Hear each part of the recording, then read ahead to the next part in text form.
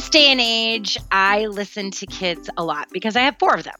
And one of the common themes I hear is I, me. So why not write some principles of adult learning based on I and me so that you can be even better at what you do as a trainer. I'm Becky Pike-Pluth with the Bob Pike Group, and principle number 1 is adults must be viewed as individuals. Just like my kids want to be individual, it doesn't change no matter what age you are. We want to be recognized for our self-concept, our comfort level, our past experiences.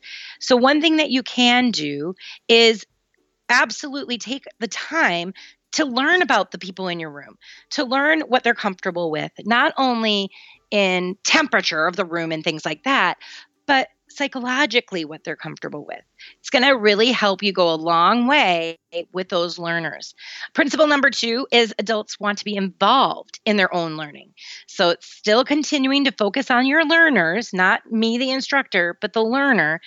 And so the learner's manual or job aids or handouts, that can really save the day because it's all about them. They get to fill in the blanks. They get to answer things the way they want. They can choose whether to take additional notes or not take additional notes. Okay. It doesn't have to be elaborate. A couple pages of paper is all you need with a little bit of structure.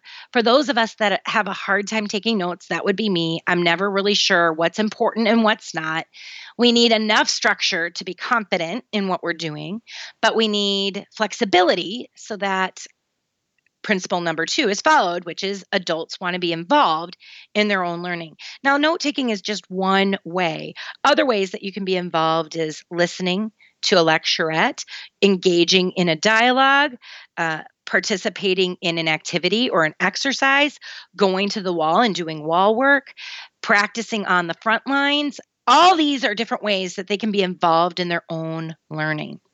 Principle number 3, what adults are taught must be perceived as useful. Cannot tell you how many times I've sat in presentations or in keynotes where I'm asking myself, how does this even apply to me?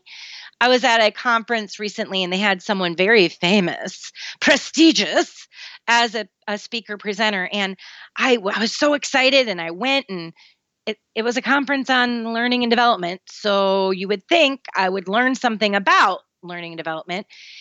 It never came around to any of that.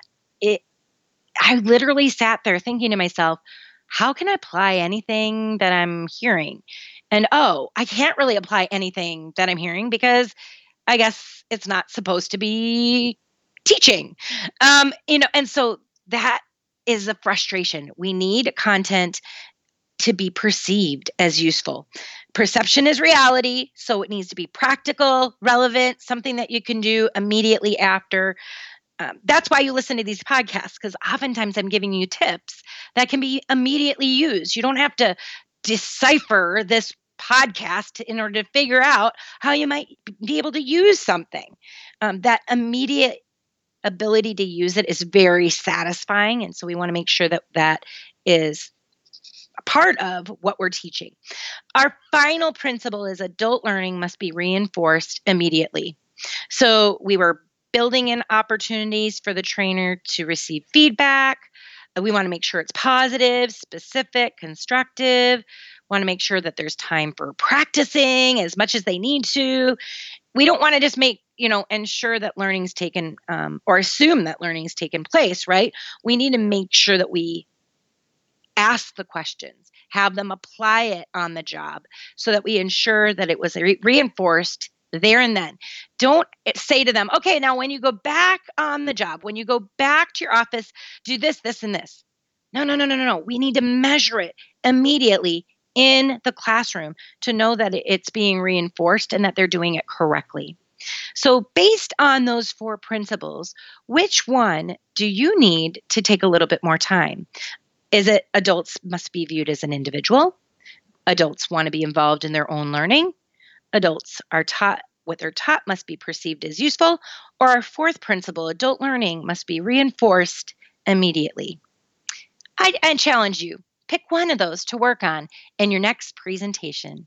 I'm Becky Pike Booth with the Bob Pike Group, and thanks for listening to this creative training podcast.